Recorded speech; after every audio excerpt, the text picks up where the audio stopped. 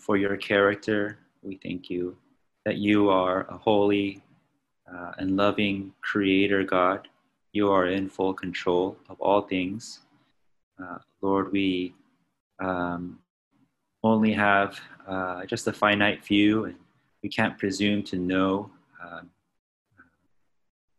what you're doing through just all these circumstances, but we can know your will through your revealed word.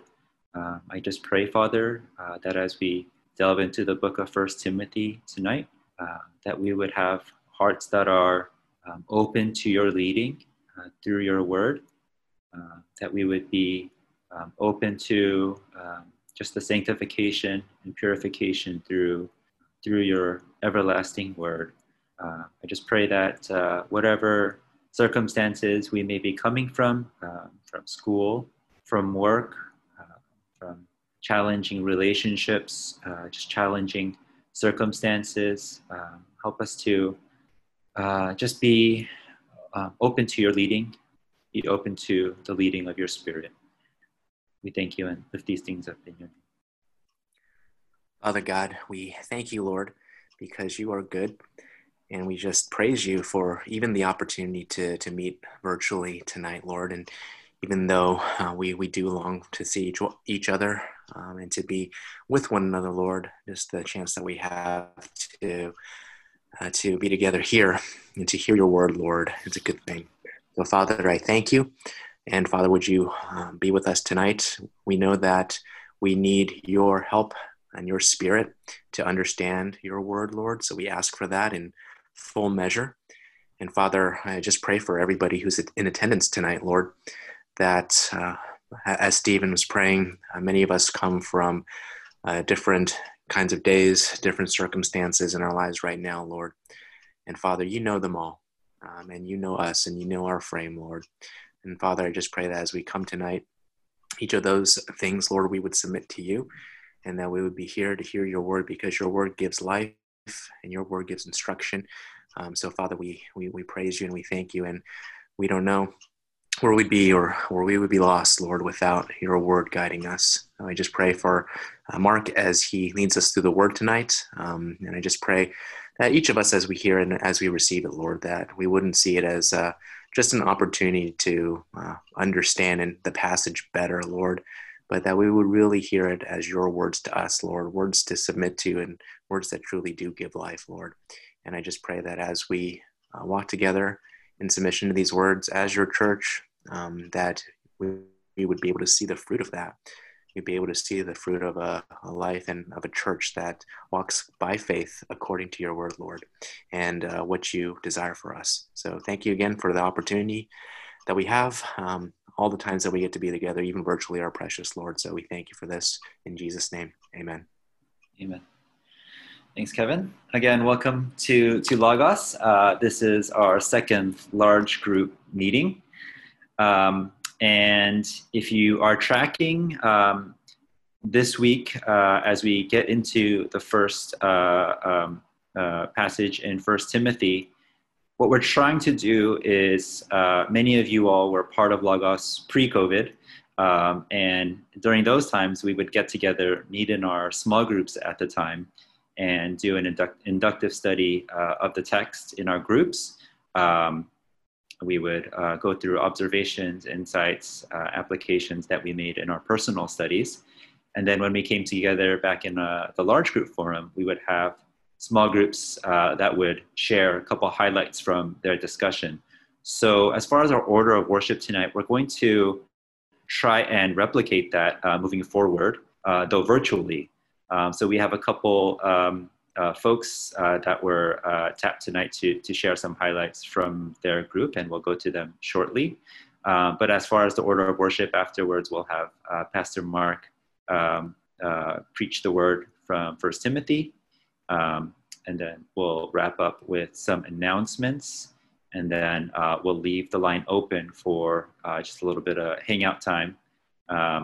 And if you did that last time, we suggested having some snacks on hand, since we can all share communal snacks together. So feel free to raid your pantry and hang out with us afterwards. So tonight we have two groups that'll be sharing. First will be Jonathan Tay from Terrence's group. And then afterwards, we'll have Jess Lowe from Andrea's group. And they're going to be sharing one or two highlights from their discussion. And then we'll move on to the proclamation of the word. So without further ado, let's go to Jonathan Tay. Hi, everyone. Can you hear me? Yep, coming in loud and clear. Yeah, so we met earlier this week, and it was just an encouragement for all of us. And so we discussed the background of First Timothy and how it contained like the pastoral instruction to Timothy, and just just how the verses compared and contrasted the characteristics of sound versus false doctrine, the importance of sound doctrine and the law. We also kind of a highlight that we did was we also discussed some key cross references in the passage, specific to verse 9 and 10, where they were examples of sins dealing with a person's relationship to God and people and other people, and it was in violation of the 10 Commandments as referenced in Exodus 20. We all agreed that what was in the passage is applicable today, as there are still false teachers, and they will exist, and they'll devote themselves to endless genealogies, and that these types of speculations are a waste of time, and it pulls us away from the gospel. So we were all encouraged to examine through Scripture how we are experiencing things, and are we being biblically discerning and obedient to God's law, and how we're advocating those things. And I think we were all charged that we need to be firmly rooted in the gospel ministry and in prayer, and so that we're not tossed back and forth in worldly things, and that we have the right foundation grounded in the gospel, so that because what we say and do can significantly impact those around us. So that was kind of the highlights from our discussion. Awesome. Thanks, Jonathan, for sharing. We'll hand it off to Jess. And I mistakenly mispronounced Andrea's name. So sorry about that, Andrea. Hi, everyone. My name is Jessica Lowe. I'm in Andrea's small group. Just thankful for the opportunity to share like a few highlights from our group discussion. We also went over the Exegesis 101 sheet. We highlighted that Paul is writing to Timothy, who's a pastor at the church in Ephesus. Right? Paul is telling Timothy to stay in Ephesus to address false teaching in the Ephesian church.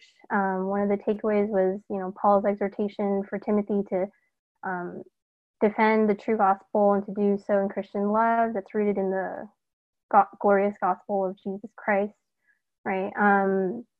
That the law is good and it's to reveal like our sinfulness and call us to repentance and turn to Christ, and not to our works. That Paul is speaking with apostolic authority, which is from God.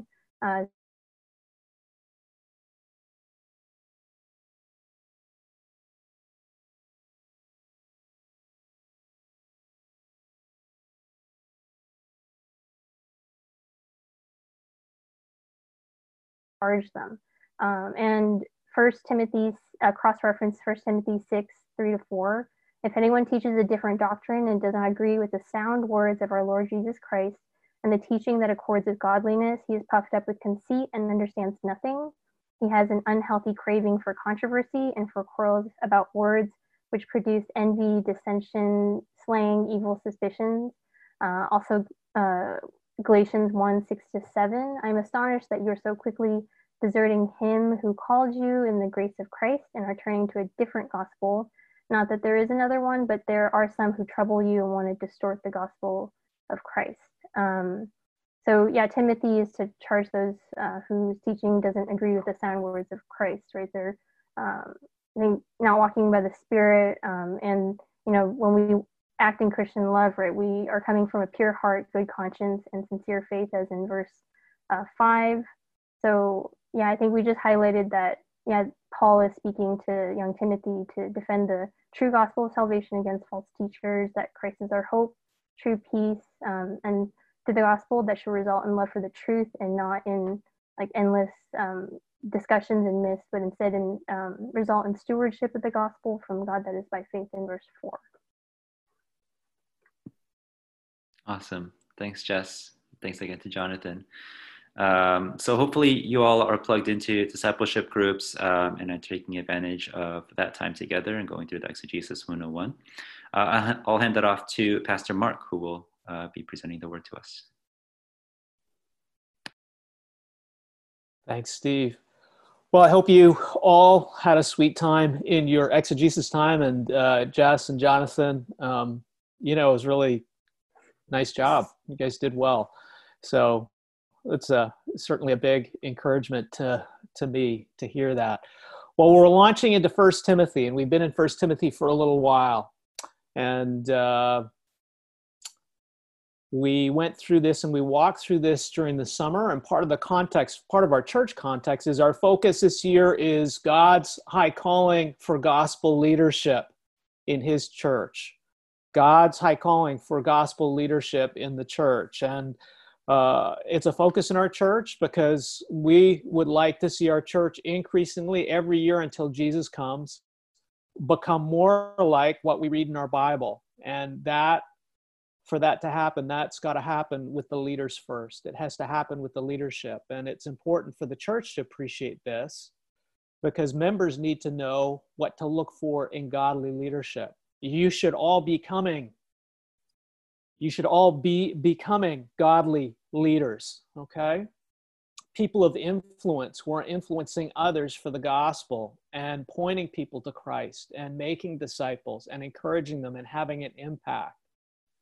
But for that to happen, you need the godly leaders who reflect Christ, who Christ has put in your life, to come alongside you, to love you, to encourage you, and to point you to him and to run with you in your life. Godly leadership is a cornerstone.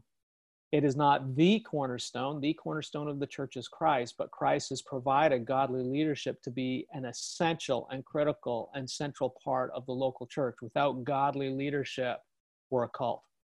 Okay, and that's to some degree what Paul is addressing with Timothy in these opening chapters. But let's step back for a second. Let me see if I can get my PowerPoint working here.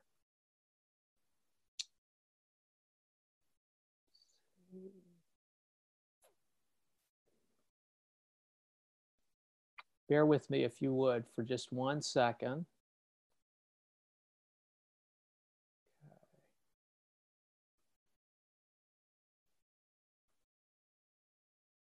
Okay, are we good? Can we see it? Get a thumbs up? All right. All right. Where we're going big picture with this and why the exegesis sheet and why the background where we're going, we want to pay close attention to the words that are spoken because our conviction is these are the words that have been breathed out from the mouth of God. They give life. Okay. One of the Proverbs that I was studying this week, it says, Proverbs 13:13, whoever despises the word brings destruction on himself, but he who reveres the commandment will be rewarded. Okay, whoever despises the word brings destruction on himself, but he who reveres the commandment will be rewarded. That throughout Scripture, God's word gives life, and it's a life or death proposition. We receive it by faith. Life is given. We neglect it or abuse it or we walk away. Sure, destruction is there. And this, of course, all points us to our Lord and Savior, Jesus Christ. You can't separate Jesus from the Word of God. The two are one. He is the living Word of God. And so that's why we spend this time going over it, even a second time, and paying close attention to it so that we're not imposing our own ideas, which is very much what Paul is going to address with Timothy. But instead, we can have that opportunity by the power of the Spirit to hear his word and to allow his word to wash us and clean us and transform us and change us into the image of Christ. And that very much is the core theme of what the Apostle Paul is beginning to address. How is the word handled? How is doctrine handled? Doctrine is just another term for the teaching of the church. How are these things being addressed and how are they being handled in particular by the leaders? And how are they being responded to or received by those in the church. So hopefully this week you went through the context, okay, of Timothy. And what we're trying to do here is we're trying to come under the word, okay? And this evening, hopefully what I'll do briefly is to do a summary. You all have labored through the exegesis sheet, you've gotten together, and I'm just trying to tie up everything and put out the really big points and help prioritize the main points.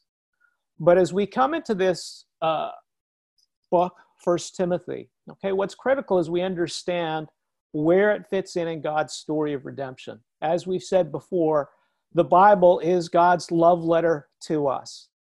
It shares to us, or it reveals to us who God is, what he is like, and what he requires of us. And it unfolds his story and his plan for us. And it has a beginning, Genesis, and it has an end, Revelation. Okay? And if we do not appreciate where 1 Timothy is, or the verses that we're reading, the word that we're reading, yeah, we could just open up a Bible, pick out a verse, and say, okay, this applies to me, or this makes me feel good. And in that way, I'm playing God, okay? Rick Holland used to joke with me when I used to come to him, and, you know, I was interested in a young lady who was in his ministry, and I said to Rick Holland, Rick, you know, what do you think? Thumbs up, thumbs down. Is this something that you see as a fit, or is it not a fit?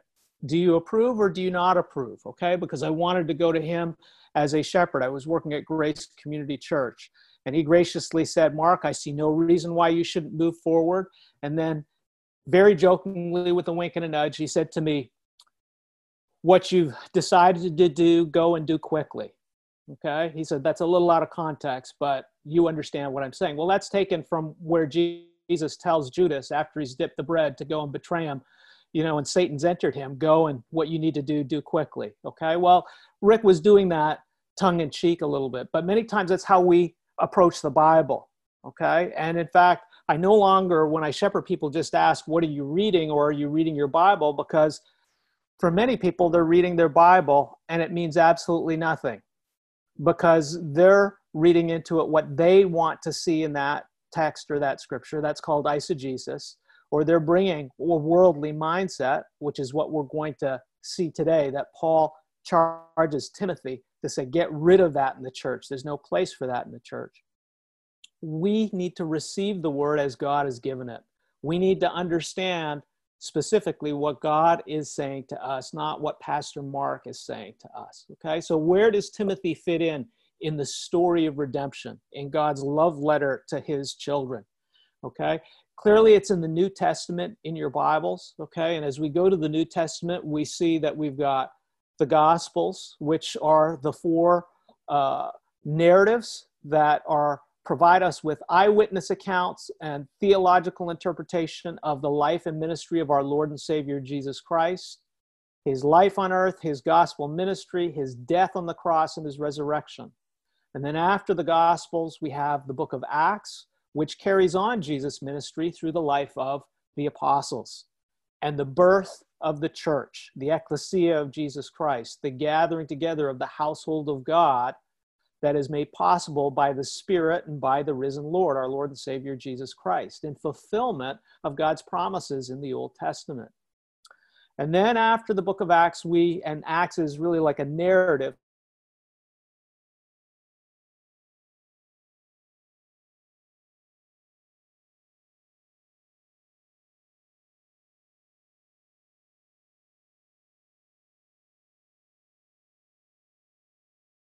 letters. Typically, they've been written, most of them, because there's a problem that has come up in a local church. And we have the Apostle Paul, or we have other apostles who are being sought out, and they write letters that are breathed out by God himself through the Spirit, okay, to give instruction to that early church. And at the very end, you have the book of Revelation, which is a prophetic book that ties up and closes up the entire redemptive history or plan that God has for his people. Well, where does 1 Timothy fit in? Clearly, 1 Timothy is a letter. It's a letter from the Apostle Paul to Timothy, but it's collected in our Bibles, as you look in our Bibles, in the section of the Apostle Paul's epistles. If you look at the index of your Bible and you go through it and you go through the New Testament, you're going to see that the epistles have been gathered together for us, and this is by church tradition. It's not inspired, okay? These letters circulated around to different churches. And then as we get to the 2nd century and the 3rd century, okay, as there is heresy and false teaching, the church leaders get together, and many of them have different letters, or they pass them around, or they've copied them, but it's clear which letters have come directly from the apostles, directly from the Holy Spirit, that are faithful to the gospel, okay? They collect them, and by church tradition, as you look in our Bibles, they've collected and put all the Apostle Paul's letters together, okay? So you've got the book of Acts, then you have the Apostle Paul's epistles that are gathered together so that you can read through them and have an appreciation of the Apostle Paul's ministry. And then afterwards, you have the other apostles' epistles, and then you get to the book of Revelation.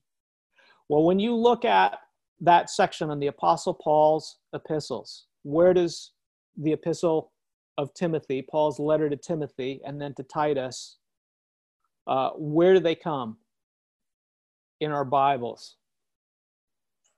Do they come at the beginning of Paul's epistles as they are put in the Bible? Now, you have to understand they haven't been put there chronologically per se, okay? But where does this fit in?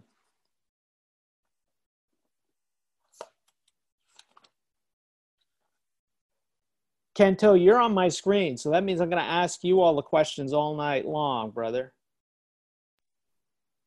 Towards the end? Yes, good answer. Good answer. All right, Ken, you get the rusty fridge in Canada somewhere. We'll give that to you as the grand prize. Yeah, it comes at the end, okay? And so they've placed these at the end. They put Romans, Paul's major, magnum opus, summation of his ministry summarized in the book of Romans, okay, and the gospel ministry. But closer to the end of this collection of Paul's letters, we get what's referred to now as the pastoral epistles, letters that are written to individual pastors, okay, but are meant for churches as a whole. But these letters also come close to the end of the Apostle Paul's life and his ministry historically, okay? Not all the epistles are put together chronologically in our Bibles, okay? But for sure, 1st and 2nd Timothy and Titus are coming at the very end of Paul's life and at the end of his ministry, okay? And so the gospel context that we have here is Jesus has died, he's risen from the grave. He has sent the apostles out to take the good news of the gospel, all right, to all the nations. And he has filled them with his Spirit at Pentecost. He has launched the church, okay? And the apostles are doing the leadership ministry of the church. But as we get to 62 and 64 AD, okay, some of the apostles have been killed, okay? They've been executed. The numbers are starting to dwindle. The Apostle Paul knows that his ministry is coming to an end, and he has sent Timothy out to the church in Ephesus, okay? And clearly from the beginning, the author of this is the Apostle Paul. The person who's receiving this is Timothy, okay? But what's interesting as you read this letter is that, yes, this letter is written to Timothy, but it's a letter that's clearly meant for the entire church, okay? And by extension, it is a letter which I think is assumed is meant to be handed around to all the other churches in Asia Minor as well, okay? So yes, it's a little bit sometimes like when I do a wedding ceremony, I speak to the couple and my message is specifically for that couple who I'm marrying, okay, or who the Lord is really marrying, okay?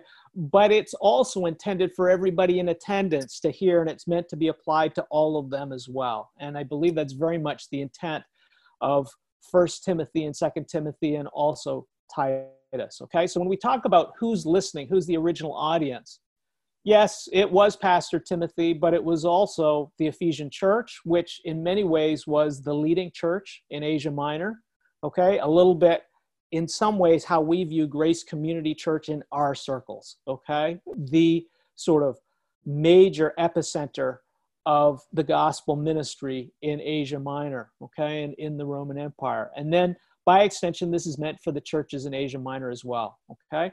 If we want to get a feel of the historical context, I know there's a lot of commentaries out there that you can read and get details, but our commitment here is that the highest authority and the most reliable text is God's word. And the place we need to start is with God's word. And so one of the things that I believe Martin Luther really lifted up was this idea of analogia scriptura, okay? The idea of that scripture is to interpret scripture, okay? You can listen to me or you can go to God's word. You can listen to my stories about history, but the most reliable text is going to be the word of God. And so actually there's a wonderful wealth of context about what's going on in Timothy's life and in the church in Ephesus in our scripture. When you go to Acts 16 to 28, okay, the second half of the book of Acts, it really unfolds the history of the church in Ephesus. It also unfolds for us who Timothy is. He's the son of a Jewish mother and a Gentile father, which is very interesting that Paul would choose him for that period in time to be a troubleshooter in Ephesus, a church that was filled with both Jews and Gentiles, okay? Timothy is saved under Paul's ministry, and then through the missionary journeys that Paul continually goes back through those areas, Paul selects Timothy to be his co-worker for the gospel, his son in the faith, in some ways his disciple, his right-hand man. And then as you read the epistles, you see that Paul almost always has contact with Timothy. Timothy's name comes up over and over and over again. Timothy is very much his right-hand man. And if he's not with Paul, then he's troubleshooting something for Paul. He's been sent out to a church where there's a problem and Paul cannot be there directly. So he sends Timothy on his behalf as his apostle, small a, to be his representative. Okay. But what we also have too is you can read the epistle to the Ephesians, Paul's epistle to the Ephesians while he's in prison.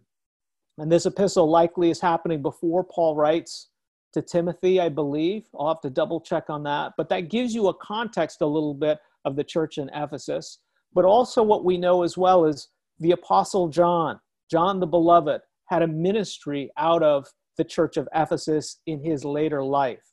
And so as you read 1 John, 2 John, 3 John, you get an idea of some of the heresies and false teachings and some of the church splits that are happening that are coming in because of the attacks on the gospel, okay?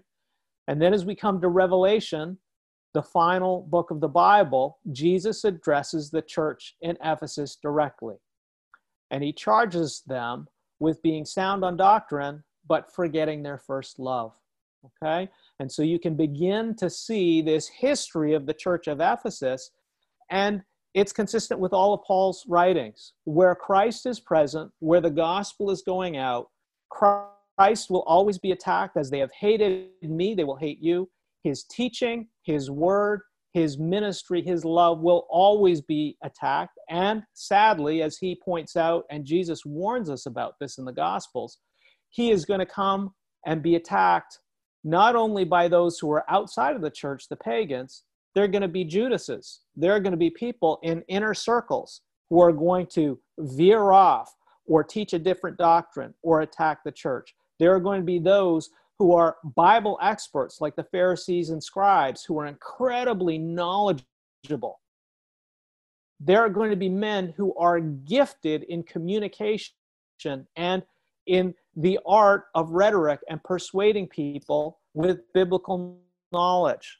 And yet these, even within the community, are going to be attacking the gospel because they are not of Christ and they are not of the Lord, because our salvation is not based on our learning, our skill, our ability, our work, our intellect. Praise God, that's not the case, right? Our salvation is based on the work of the Lord in our hearts. We are saved by grace through faith. Okay, so Jesus warns about this early on. He talks about the yeast of the Pharisees, like a little bit of yeast leavens the whole bread. It takes very little of false teaching or stepping away from the Word of God and the teaching of Christ and the gospel to destroy a family, a relationship, a church, okay, or a series of churches. Jesus has already laid that foundation. And so as you read that context in Acts 16 through 28, and you read these letters around 1 Timothy, what you see is as Timothy has been sent by Paul to be a pastor in a church which is under attack, okay? The gospel is being attacked as Timothy is there trying to shepherd and pastor this church in Paul's place, as he's trying to carry on the Apostle Paul's gospel ministry, okay? Apostolic era is coming to a close. The baton is being handed off to Timothy. Timothy is standing in Paul's place, okay? And the gospel ministry is coming under attack, and Christ is coming under attack. And how is Christ and his gospel ministry coming under attack? First and foremost, it's coming by or an attack on the teaching and the leadership. Those are the two big areas where cracks are starting to show.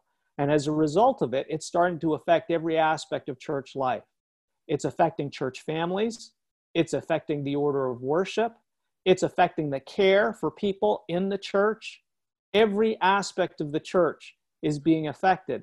And the target of the attack is coming at the leadership and the teaching. And very specifically, people are giving Timothy heat.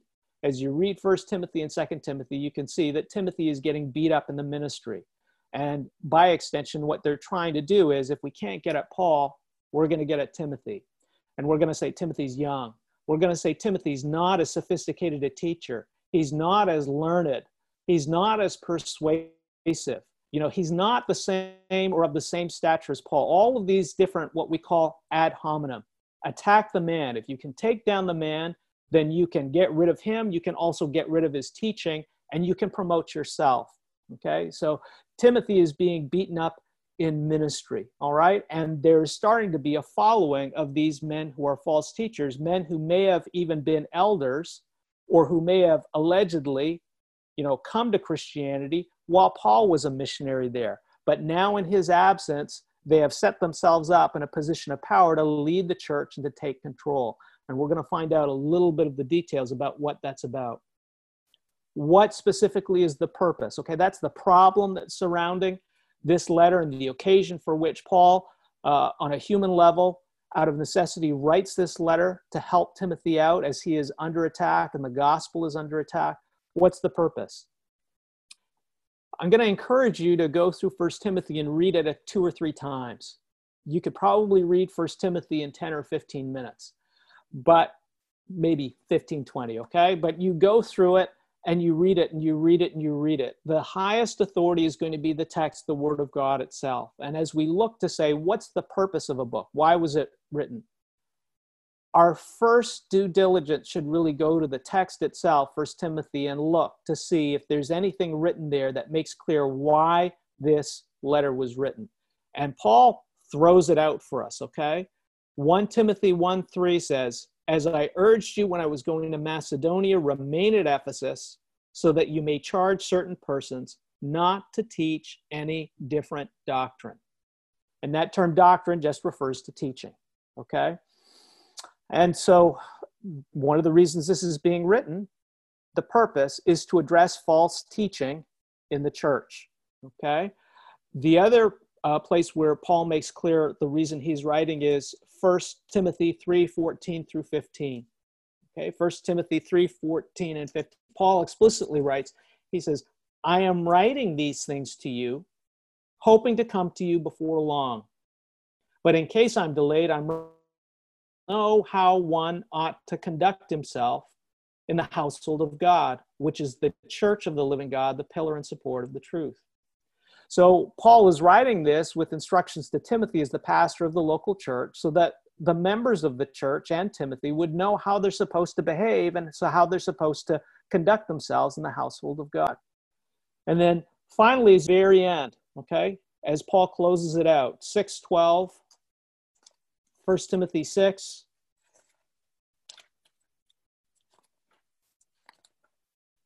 verse 12, okay?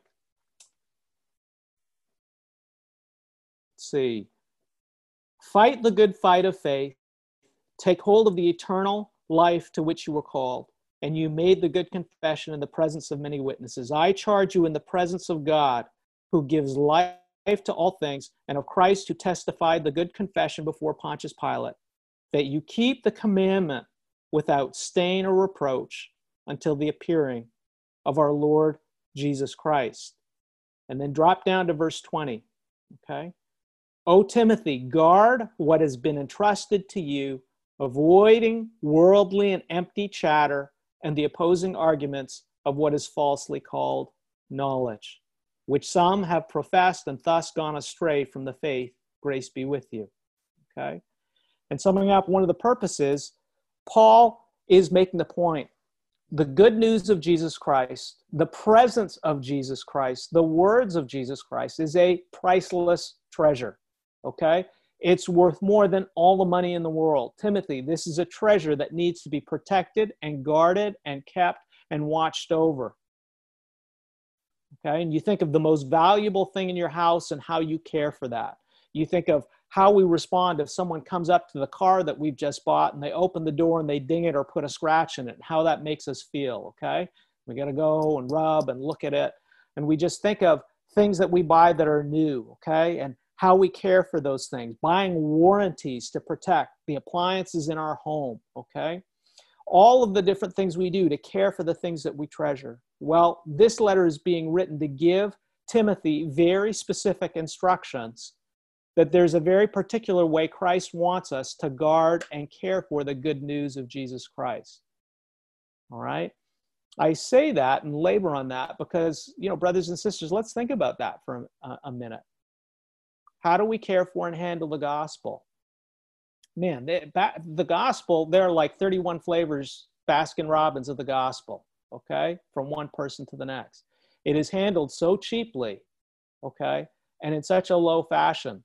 We had a plumber come by and service our home recently, okay, and when he finished the job, I gave him some extra money to buy him lunch, and I gave him one of our gospel cards, which had the gospel on it, okay?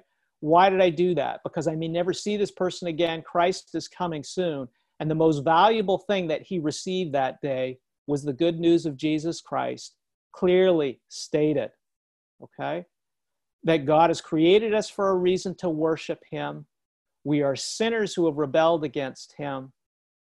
We need a Savior and we need forgiveness, and we're not able to do it ourselves. So God sent his Son to live a life that we could never live. He died on the cross in our place to bear the wrath of God. He rose on the third day and was vindicated by the Father and the Spirit. He sits at the right hand of the Father. One day he will come again to judge the living and the dead. And through him and by him and in him alone is the only way in which we can be made right with God. Okay? The gospel. That is a treasure, brothers and sisters, which should be guarded and cared for, but also shared with others. It's what gives us life. It is what saved us, okay? And that, brothers and sisters, is what this epistle is all about. How do we care for the most valuable possession in our church and in our life? Okay. Well, with that, we'll go to the introduction of 1 Timothy 1 through 11. And Kento, since I'm looking at you all the time and you're on my screen, you're going to read it for us, okay? Okay. 1 Timothy 1 through 11. Paul, an apostle of Christ Jesus, by command of God our Savior and of Christ Jesus our hope, to Timothy, my true child in the faith, grace, mercy, and peace from God the Father and Christ Jesus our Lord. As I urged you when I was going to Macedonia, remain at Ephesus so that you may charge certain persons not to teach any different doctrine, nor to devote themselves to myths and endless genealogies which promote speculations rather than the stewardship from God that is by faith. The aim of our charge is love that issues from a pure heart and a good conscience and a sincere faith. Certain persons, by swerving from these, have wandered away into vain discussion, desiring to be teachers of the law without understanding either what they are saying or the things about which they make confident assertions. Now we know that the law is good if one uses it lawfully, understanding this, that the law is not laid down for the just, but for the lawless and disobedient, for the ungodly and sinners, for the unholy and profane, for those who strike their fathers and mothers, for murderers, the sexually immoral, men who practice homosexuality, enslavers, liars, perjurers, and whatever else is contrary to sound doctrine, in accordance with the gospel of the glory of the blessed God, with which I have been entrusted. Okay. Thank you. This is the word of the Lord. Okay. This is more or less my summary, okay, of the first 11 verses, this introduction. When you read the epistles, that opening chapter lays the foundation for the rest of the epistle, okay? The rest of the epistle. Like a story, each of the epistles, there's a beginning, there's a middle, there's the end. And the beginning, you have to pay careful and close attention because it's laying down the foundation upon which everything else stands. If you jump in the end or take a verse here and take a verse there, you can totally take it out of context. And many people do very legalistically, and we'll address that this evening, okay? But, you know, my summary for 1 Timothy 1 through 11 is simply this. Christ cares for his family, okay? The church is the household of the living God. It is Christ's family. He has died for it. And he has died so that we can be forgiven and we can belong to him and we can be his possession, okay? We belong to him and he cares about it. He cares about it immensely, okay? You know, we had a not so great soccer coach for one of our boys, okay? One of our boys had an amazing soccer coach. Another one, it wasn't so great. And close to the end of the season, some of the things that were being said and some of the instruction and how it was going was starting to get increasingly disturbing, okay? For, at that time, a 5-year-old child. And at a certain point, Julie and I were like, okay, maybe we need to just pull our one son from this league and from everything, okay? Why? Because we love our son and we care for him. And the stuff that's being put into him, wherever it happens to be, at a certain point, we're saying, look, this is destructive and this is totally contrary to everything we want for our child. Time out. Okay? And we've got to look at that. Christ, the point that the Apostle Paul is making, Christ, we're his family. He cares what we eat. He cares what we think. He cares what comes into our lives. He loves us. And he has a goal and an end point that we would be with him and like him, that he's molding us into his image. That's why he came and died. He came and died for us because we're not like him, okay? And it's going to take a little time. And so he cares about his family. And so the first thing in verses 1 and 2 is the opening greeting. And typically we can move fast through these things because, okay, it's Paul to Timothy. But if you look at the greetings carefully, they're foundational. And verse 1 and 2, Paul makes this point. Christ cares about who commands his church. Christ cares about who leads in his church. Okay, it's not nobody showed up, so Pastor Mark was there, so Pastor Mark better lead the church. No, Christ cares who commands his church. And so that's why Paul at the very beginning says, Paul, an apostle of Christ Jesus, a herald or an ambassador who has been sent by Jesus Christ himself. Someone who meets the criteria. He has been called and chosen by Jesus. He has witnessed Jesus risen from the grave. He has been commissioned to take the good news of Jesus Christ and to be a mouthpiece for Christ himself. Paul's words when he writes as an apostle of Jesus Christ are the words of Christ himself. Okay? Makes it clear. Paul, an apostle of Christ Jesus, by whose command? Not Peter, not James, not the men who are head of the Jerusalem church, not the Pope, not John MacArthur, by command of God our Savior and of Christ Jesus our hope. Okay? And right here he addresses the deity of Christ. He makes Christ equal with God the Father. Okay? But he makes it clear too, who is our hope? Christ Jesus. But this is by their command.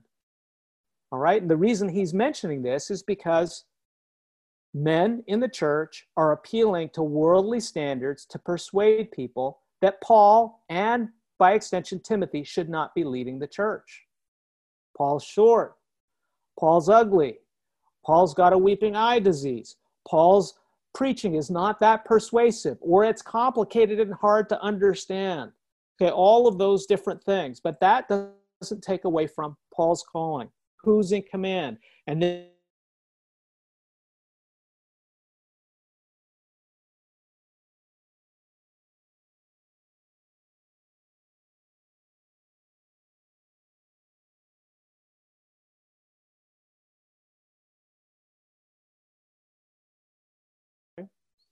the point that Paul's making here, the point really that Jesus is making through the Apostle Paul and Timothy, is that Christ leads this church and Christ commands this church. And he leads and commands the church, not through the best speaker, not through the best singer, not through the person who went to the best seminaries or the best yeshivas or the best rabbis.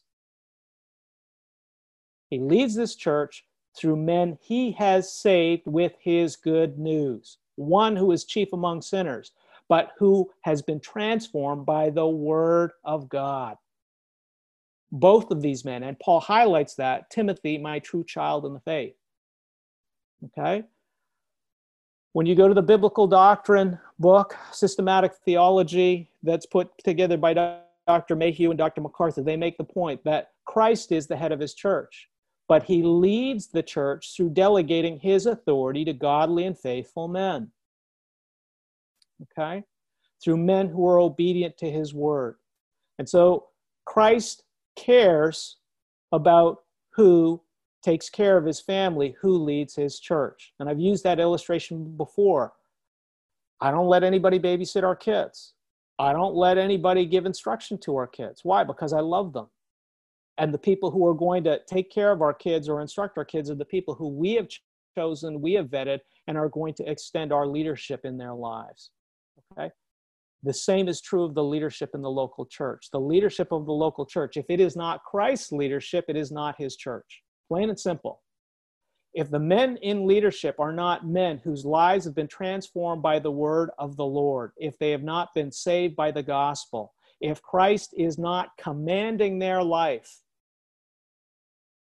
I don't care how many doctorates and how many times they've been to TMS, that is not Christ's church. Okay? Christ cares about who commands his church. And the Apostle Paul is doing this intentionally because he's letting the church in Ephesus know, and he's letting all the churches in Asia Minor know who the leadership of the local church is. It's Christ Jesus himself and the men who Christ has called and qualified in ministry. How? By the gospel. And I can tell you plenty of stories of men who have graduated from seminary who are a holy terror and doing great damage to the church. Okay? Second point, okay? Christ cares about who commands his church. Christ cares about what is taught in his church. And that's verse 3 through 5, okay? As I urged you when I was going to Macedonia, remain at Ephesus so that you may charge certain persons not to teach any different doctrine, okay? Jesus cares an awful lot about what is taught at a Bible study, what is taught in your home, men, what you teach your wives, fathers, what you teach your children, okay? What goes on in a Bible study, a small group meeting, every aspect. He cares about what is being taught. And the big standard and the big question here, okay, where he says not to devote themselves to myths and endless genealogies which promote speculations. Speculation is essentially human opinion. What I think, well, this is what I think this word is saying. Well, this is what I think he's doing. Okay? What I think really doesn't matter. My opinion doesn't matter. The only opinion that is going to save you, okay, is the opinion of our Lord and Savior Jesus Christ. And when we stand before him on Judgment Day, and he looks at us, I'm not going to be able to say, well, Peter told me this. Ted told me this. It doesn't matter. The only thing that matters is Christ's opinion of me. Okay? That's the only thing that matters. Christ cares about what is taught in his church. And very specifically, the call here, when it refers to any different doctrine, it's talking about any teaching that deviates from the sound words of our Lord and Savior Jesus Christ. Jesus in the Sermon on the Mount, Matthew 7 at the end, gives the illustration of the wise man who built his house upon the what? Rock. And he's making a reference to Christ's teaching, his teaching. as opposed to the foolish man who built his house upon the sand. Those who heard the word, but they didn't build their life on the word of Christ. And Jesus makes that point. You don't build your life on my word. You build your life on Pastor Mark's preaching. Whoa, you build your life on Christ's word.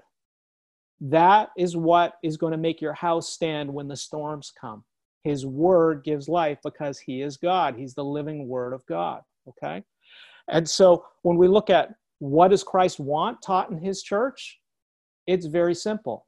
His word, his sound words, the words of Jesus. So when we look at the teaching, are we teaching what Jesus taught? Are we teaching the way Jesus taught? Are we teaching with the heart that Jesus taught with? Are we teaching for the same goals and reasons that Jesus taught? Okay?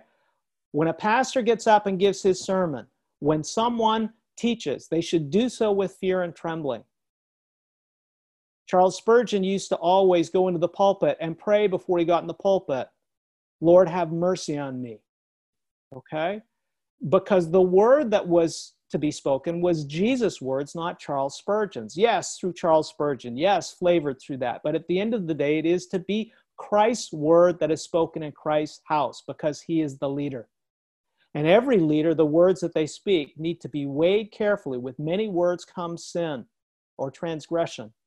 That the words that come out of our mouth need to be Christ's words and not ours, because only his words give life. Okay? Is the teaching in the church Christ's teaching? And all we have to do is look in the Gospels. It's not hard. All we have to do is open up our Bible and say, okay, is this matching with this? Well, the men in Ephesus had veered from that. And this takes us to our third point. Christ cares about how his word is used in his church. Christ cares about how his word is used in his church. These men were mishandling the word of God. They were using the law unlawfully, if you will, okay? Now, if we say wide-angle lens this, okay? Brothers and sisters, all of God's word is given for one purpose, to bring you to our Lord and Savior, Jesus Christ. That's it, okay? Through Christ, we know who God is. We know what he requires of us. We're drawn to the Lord. We know who the Lord is. All of the word from Genesis through Revelation is given to us to turn us from our sin and to turn us to Christ. That's it.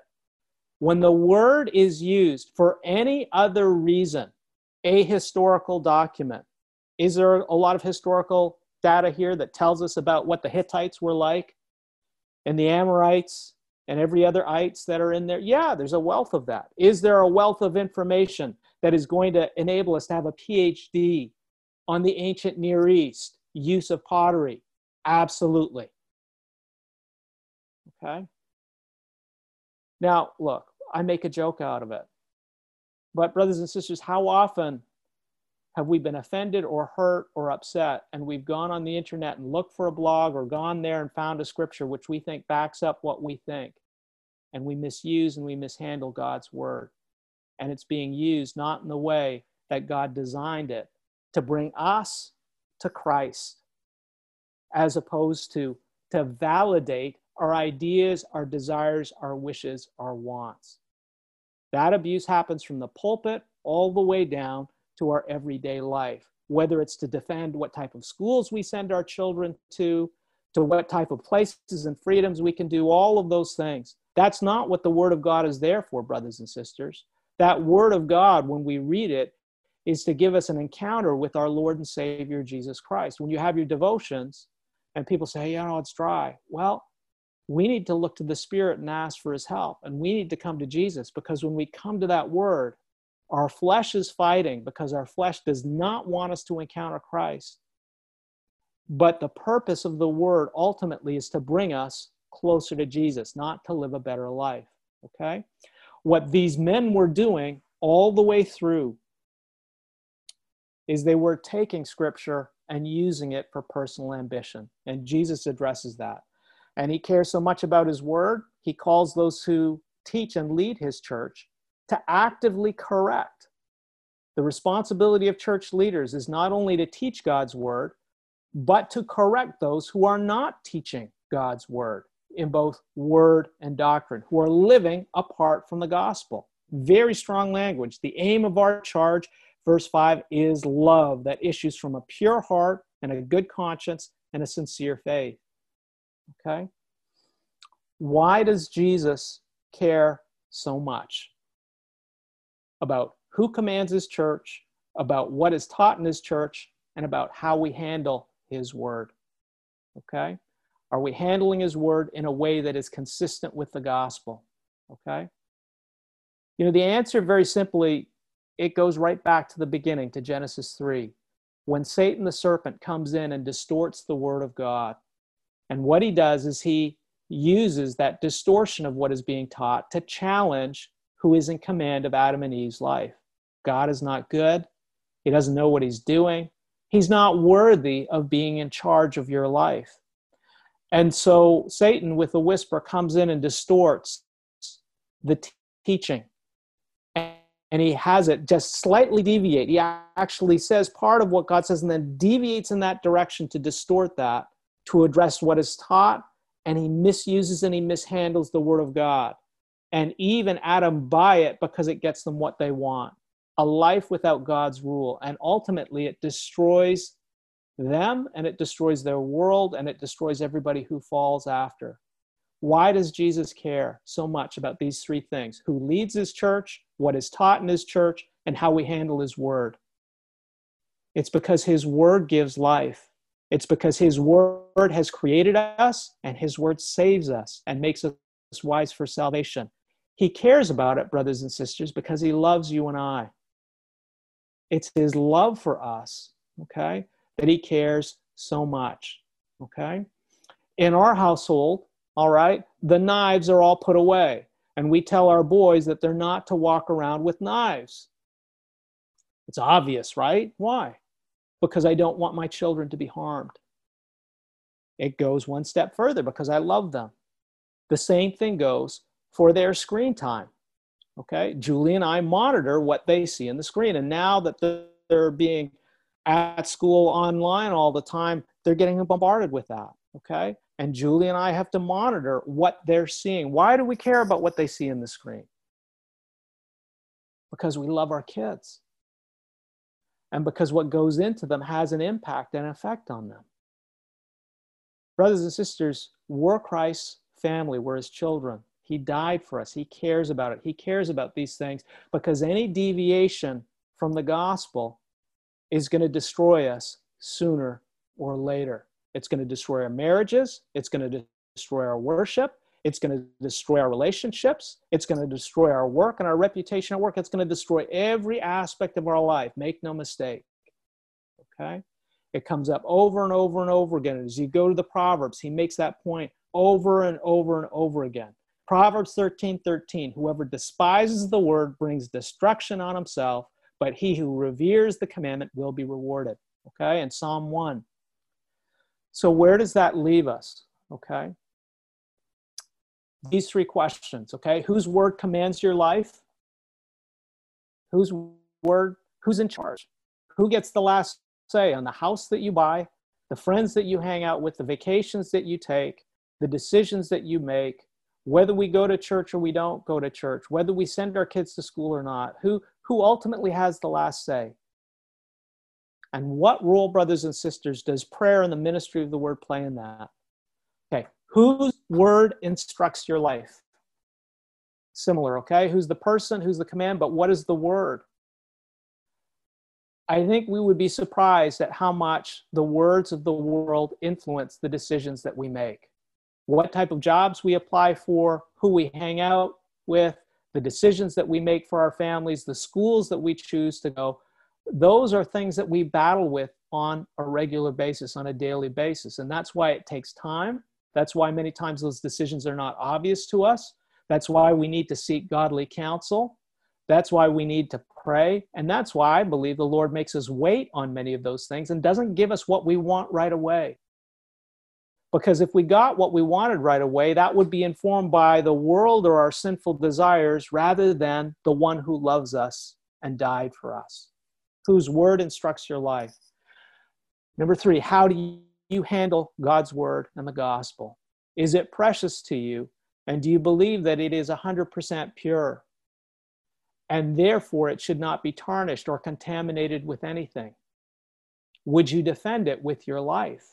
So much so that when you hear someone misusing or saying something different, you're willing to step up and say, oh, brother, that's not the gospel. One of the ways that comes up frequently as we shepherd people is they say, and we raise a concern that maybe their life or their path or their leadership in the home is not consistent with the gospel. And one of the things that we consistently hear from people is, oh, well, I'm no worse than anybody else, or I'll try harder. That's a false teaching, brothers and sisters. That's a false teaching that is going to damn that person. Maybe not to hell, but it's going to take them far and far away from Christ. I'll try better. Only Christ can save us. Only Christ can save a marriage. Only Christ can save a relationship. Only Christ and the good news of his gospel can transform a sinner into a leader of a home. I'll try harder. The reason you are here and having problems and your life is going away from the gospel is because you've been trying harder all your life and it hasn't got you anywhere. It's gotten you away from Christ. You need to stop trying harder and you need to turn and run to Jesus. Okay, so we'll say that to brothers. Why? Because we love them. And it's out of a heart of love to say, if you continue believing this lie, I'm no better, I'm no worse than the next person, or maybe it'll get better, they're still going to be there in whatever mess they are in. 2 years now, 3 years, except it's going to be worse, because I've got news for you, brothers and sisters. Sin compounds just like interest, okay? It doesn't get better on its own. Only Jesus can lift that burden. So we correct when words come out that are contrary to the doctrine, not just for teachers, but everybody, because we love people, okay? How do we know where things stand? And I'll close up with this. The good news and sound words of Christ Jesus. How do we know whether Christ commands our life, whether he instructs our life, and whether we handle his word in the way he calls?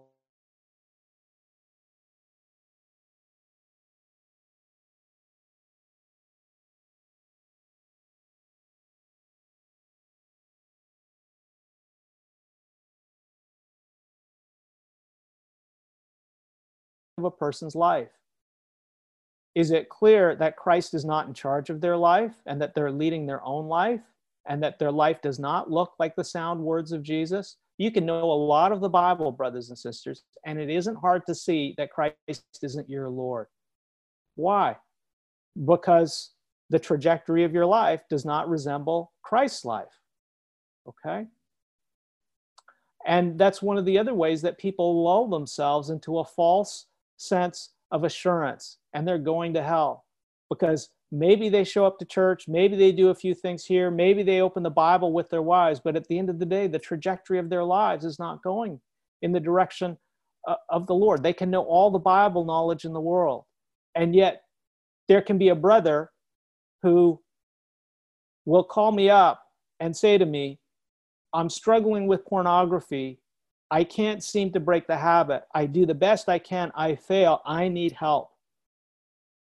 That's the brother whose confession is consistent with the gospel. And that's the one who by faith the Lord is likely going to save. Not the one who says, I pulled out chairs at church, I served every week, I did the disabled ministry, I've got my ticket to heaven. No, right? When we look at it closely, is that conduct and the pattern of the life, does it look like the words of our Lord and Savior Jesus Christ? Conscience. Confession, conduct, and conscience. Is our conscience, our awareness of whether we're living rightly, is it informed by the words of Jesus Christ or is it informed by something else? And you see this on a regular basis. Brother, how are you doing? Well, you don't get a straight answer. Well, you get a lot of deflections. Well, you get a little bit of this and that, and you get a little Jesus speak here and there. What's going on with the conscience, brother? Okay? And all of these tie into the heart. Out of the overflow of the heart, the mouth speaks. And the heart of the issue, brothers and sisters, is when Christ is king of our lives, our confession, our conduct, and our conscience increasingly comes under and looks like the good news of Jesus Christ. He does it, not us. Okay? So for men who are teachers, are your words and instruction consistent with the gospel? Is Jesus the one who is in charge of every aspect of your life? Not are you perfect, not do your kids behave perfectly, not is everything in your life resembling a seminary experience, but is it submitted to the authority of Christ? Okay? Teachers and leaders, is it Jesus' life that informs the decisions that you make? Do you handle the gospel and Christ's word as your most treasured possession? Church members, when you look at who should be a leader or who should not be a leader, this is what informs you. Because what Jesus shows us in 1 Timothy is that upon this, the rest of the church will stand or fall.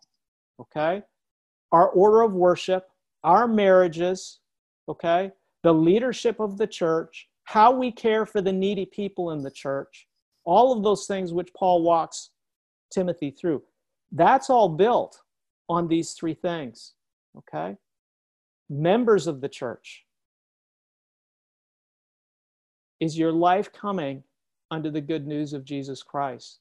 Are you willing to be corrected by Christ himself? Are you willing to appreciate his love in your life? Is your hope not in the things of this world, but what Christ desires to do with his word in your life, your marriage, your work, every aspect of your life? Okay? So this is 1 Timothy. 1 Timothy 1. 1 Timothy 1 is the testimony that Christ cares for you. And he cares so much for you that he cares who leads in his church, he cares what is taught in his church, and he cares about how we handle his word. And because he cares, we should too. Okay? Here endeth the lesson. And with that, I will hand it back to Steve. Thanks, Pastor Mark. I'm thankful for the proclamation of the word. Paul later on in the book, 1 Timothy 4:16, talks about, as he's talking directly to Timothy, to watch your life and doctrine closely, for by them you'll save yourself and your hearers. And we see today, just from just the introduction in this first passage, that Christ cares deeply about life and doctrine, because these two things are inextricably linked. What we say we believe, and how we live our life, they're not two distinct things, but they're actually one and the same. And so Christ cares deeply about these things in our individual lives as well as in our church. And thankful for the proclamation of the word today. Before we end our time together, I have a couple of announcements that I'll go through. First off is, if this is your first time joining us, welcome to Lighthouse and welcome to Loghouse. Welcome to Logos. A little bit of a tongue twister. Thankful that you're able to join. And if you want to find out more information about the gospel, which Mark referenced today and preached through tonight, and if you are unsure of what the gospel is, the good news of the gospel, we encourage you to reach out to Teddy Yu or Naomi Yu. They'd be happy to set up time and walk through that with you. Logos is a part of Lighthouse San Jose Church, and this is the midweek Bible study. But our main time together is during Sunday morning worship. And recently we've opened up indoor and outdoor gatherings as well, in addition to the virtual streaming. So we encourage you and welcome you to join us on Sundays for Sunday worship. As far as Logos, Next week, there's no formal meeting scheduled, no large group meeting like this, nor is there small group sharing discipleship group sharing and prayer time scheduled. We encourage you to take advantage of that to schedule maybe some informal get-togethers with each other, check in on other members of the church and spend time in fellowship that way. The next time we'll all come together is October 8th in this large group format. And we'll be going through the next passage in 1 Timothy, which is 1 Timothy 1:12 through 20. If you are not a part of a discipleship group, please reach out to Edwin, JC, or Teddy. We encourage you to join our groups, and that's where you'll find opportunities for life on life discipleship and accountability, as well as deeper study in the Word. The next announcement is baptism service, which is coming up October 11th. If you are, well, first of all, encourage you all to come out and celebrate the baptism of believers, which is one of the two ordinances that Christ has instituted in the church. It's an opportunity for us to be reminded of the gospel and its impact in changing lives.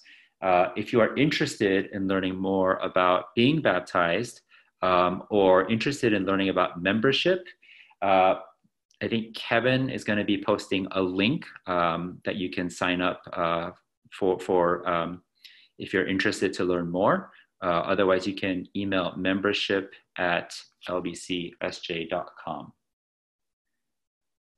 Okay. And then the last announcement is in regards to ACBC, which is the Biblical Counseling Conference that's coming up. That's going to be October 5th and 6th, which is quickly approaching. Signups and registration are still open. There are going to be several members from our church attending. This is a virtual conference this year. If you want to sign up, it's not too late. You can use the code GROUP10 to get a 10% discount as well on registration.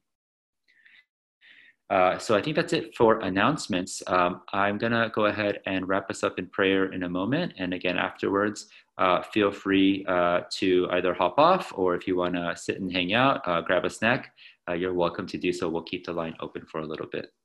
Okay, let's go ahead and pray.